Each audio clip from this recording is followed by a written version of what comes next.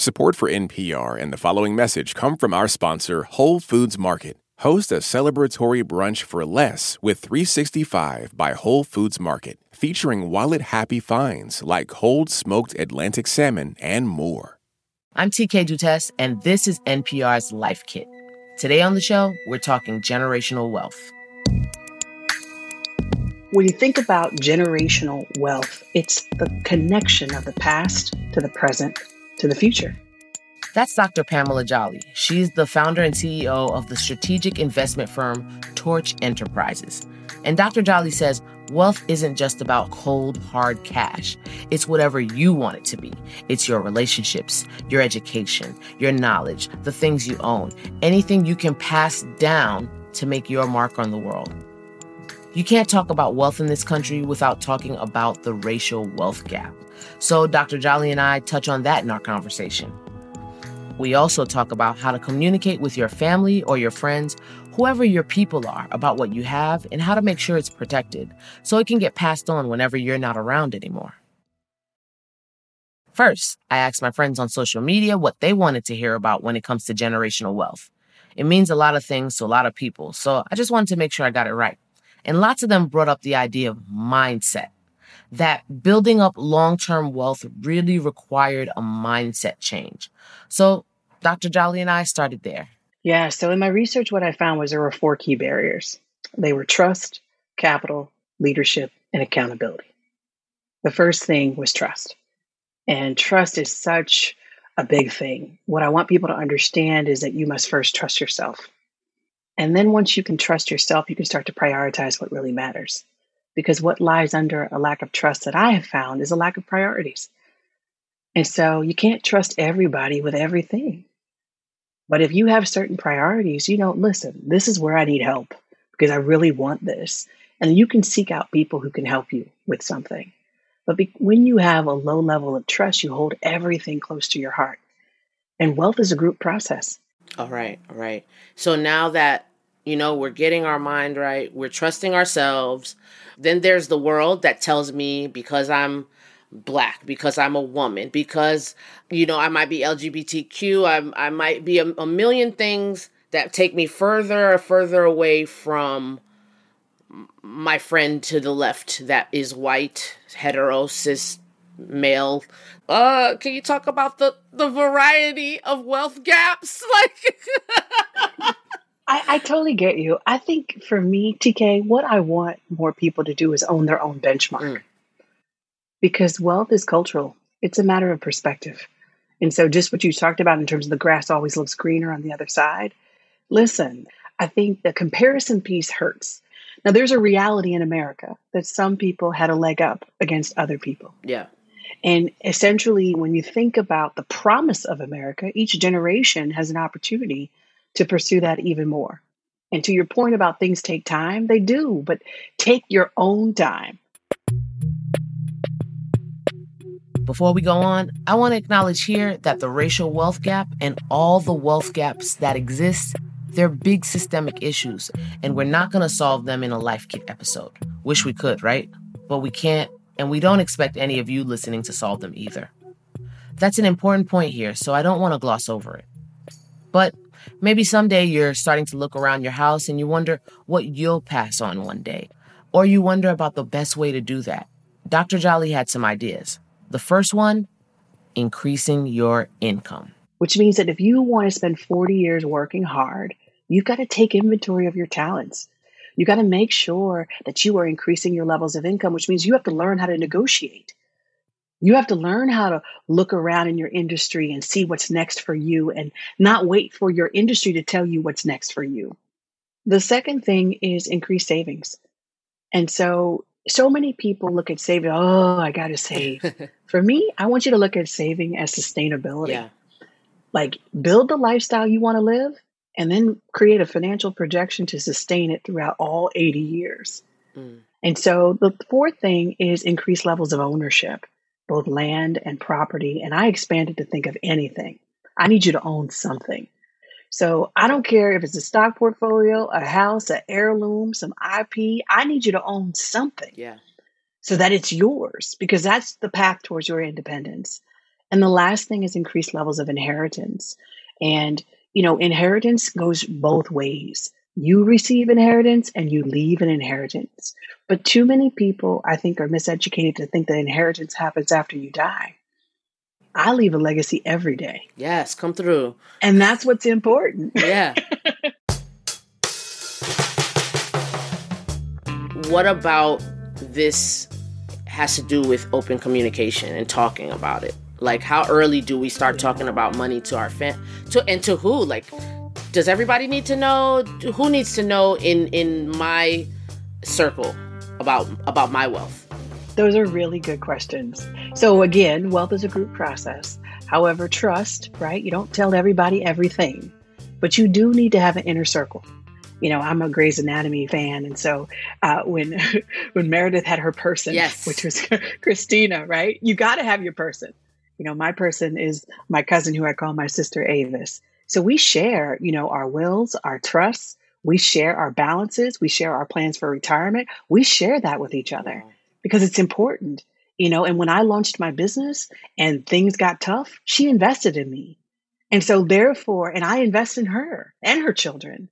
And so you want that person or persons that are on the road no matter what. Yeah. But also, I think everyone needs to interview their parents and grandparents. They did so much more with less. Yeah. And so I want to figure that out. I want to figure out how my grandmother, with less than a 6th grade education, had a stock portfolio that would be enviable to us now. Yeah. I want to figure out how my mom was able to take care of 2 kids, put them in private school as a single mom. I want to figure out how she did it. What's the budget? What's the numbers? How did she pay that mortgage? How did she keep that house? Those questions you need to know. Those are answers that you have inherited. But if you don't ask them, you don't get them. Right. And I think a barrier to communication is, listen, you Black, I'm Black. I mean, I see it on the Zoom.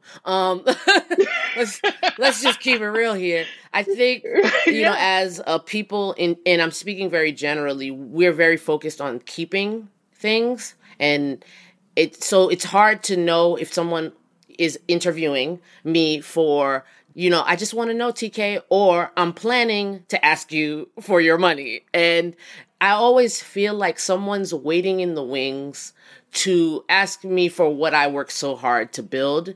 And I've already got plans for that because I'm trying to do the same as you and build generational wealth. So who is this stranger, not stranger? It could be a cousin. It could be just someone that's not in my core circle. And it makes people scared to talk to each other. 1,000%. But TK, what I want you to think about, what's the worst that could happen with a conversation? You know how hard it took for you to build what you're building. Yeah. One conversation isn't going to give them the blueprint. Yeah, you're right. And so, right? So just start warming it up. Yeah. And trust your instinct. So let's get past the initial, I don't want to have that conversation because they're about to be all up in my pocket. No, let's see why they think I have a pocket for them to get up into. I mean, and because that's telling, because I'm like, if more people come to me, that means I'm doing something right. Anybody listening to this, don't come over here, but still. No, come over there because it's hard to see the full picture when you're posing for it, TK. You need to know the value that you possess because you know from your perspective, but you want to know from other people's perspective as well. You're right. Okay, so now that I'm letting people into my heart and into my wallet. Yay! Let's talk strategies because you touched on a few things like ownership of something, whether it's a home or a business, or just something, right? An heirloom. What are some things that folks aren't even thinking about? Like off the beaten path strategies to generational wealth. I think the 2 most strategic ways to leave a legacy are 1, learn the vehicles of transfer. You have to transfer from one generation to the next. So yes, you need to understand what a will, a trust, and an estate plan is. Okay. So that you can ensure that everything you have created does not die with you. Yeah. I want you to look at yourself as a business. Your lived experiences, your relationship, your education, your investment choices, these are all a part of the legacy that you're leaving. Make sure you leave them on your terms and leave them while you're living it. Yeah. And then these contributions to what I call the business of us are important. Your philanthropic contributions, I want everybody who wants to be a philanthropist to get strategic about it. Let's get real serious about what is it actually going to cost to eradicate some of the problems that we are upset about. And let's pool our capital together, contribute to a not-for-profit, support a grassroots organization, but let's do it together because scattered contributions lead to scattered intentions. And I know for firsthand, there's so many hardworking people on the ground, but they need consistent contributions. Right. So let's get strategic about that. Fantastic. I also want to go into just some non-traditional ways of helping each other. Like it might not be the bank. I can tell you about my family. My mom is she's very traditional about, saving.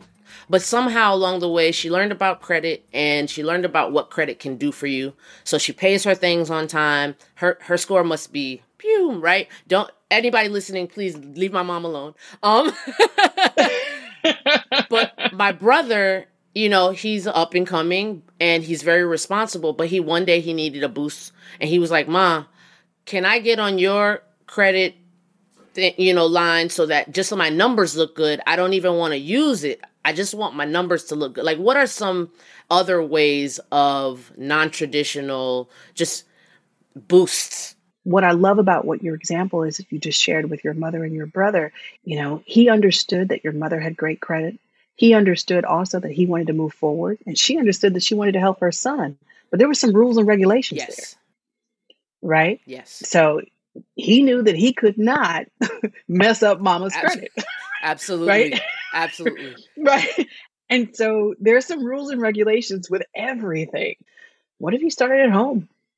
Took an inventory of your family, figured out who was near college, who was near retirement, who wanted to buy a home, figured out exactly how much it is, and figured out how you could help each other with not just financial capital, but social, human, cultural, spiritual. Like figuring out how that can happen are intangible ways that wealth can become a reality for more people.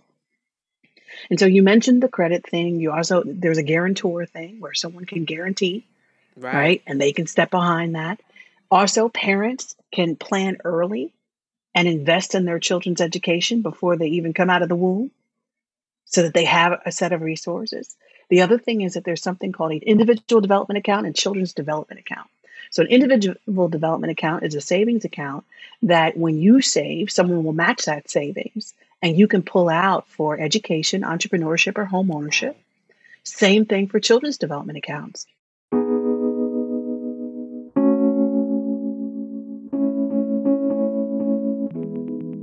All that takes me to like another thing that came up in my conversations of researching for this talk that we're having, life insurance.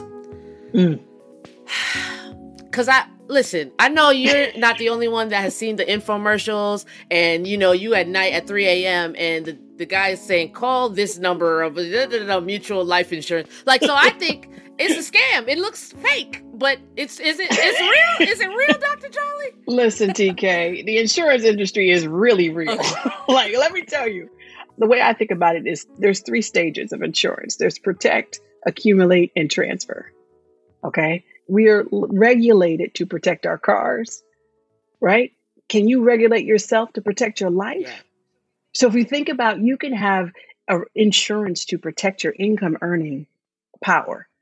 And so when you think about your ability to earn income, your life, your car, your home, your health, that iPhone, insurance is what protects it so that you don't lose. Insurance protects the wealth that you've already accumulated. Now, the next thing is the accumulate of wealth. Like, so cash is insured, FDIC insured, remember? Oh, wow. Right? And so the cash in the bank. Investments are insured to a certain degree. There is risk, but there's a reason there's a difference between an accredited and a non-accredited investor, because we've got protections to be able to make sure. And then when we think about your life, think about you're going to remain healthy, right? With health insurance. Yeah. But also think about at the end of your life, you can pass on a lifetime of savings to that next generation. Because when you transfer what you accumulated, that insurance policy stipulates certain things that your family would have to do to be able to receive the resources. It's the ability for you to maintain a standard beyond your life here on earth. Yeah.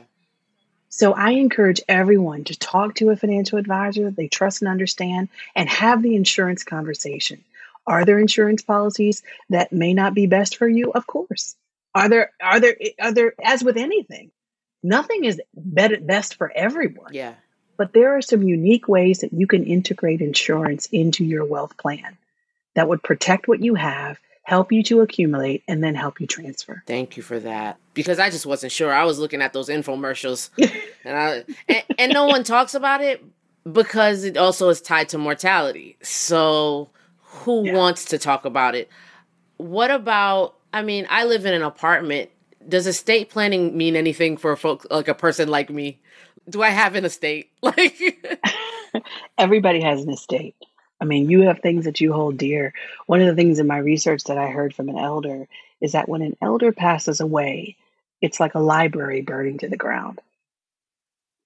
If you do not protect what is most important to you and write it up and explain it to people, they won't know.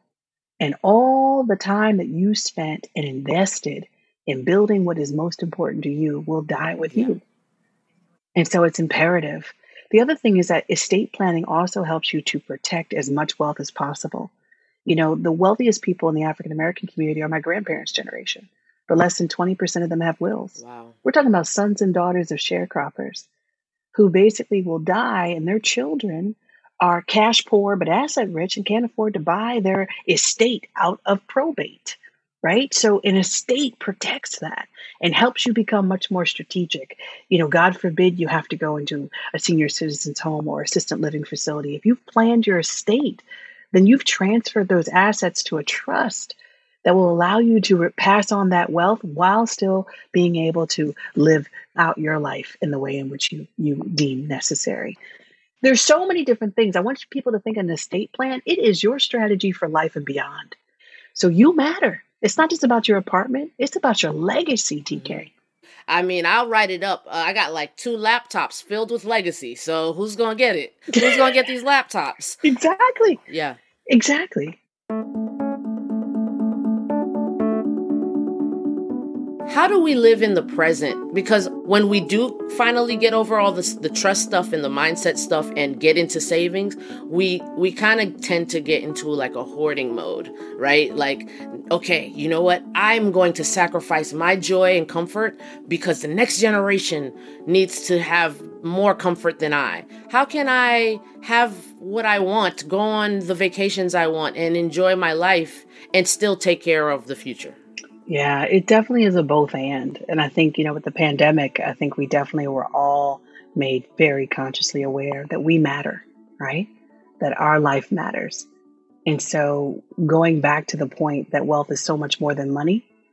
Listen, some folks at the end of the day will not have a check to write the next generation, but they will have so much wisdom and knowledge that generation won't need that check. You know, my grandfather said gave me more wisdom that really fuels my fire than any check he ever could have written. Yeah.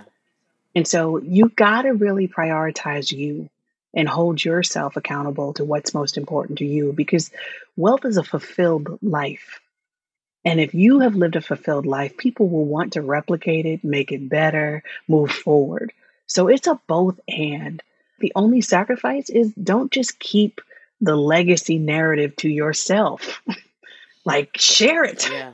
While you're living it, and share the truth. What I found in my research is that often we don't tell the truth to people we love about the hard parts of what it took for us to get to where we want to go.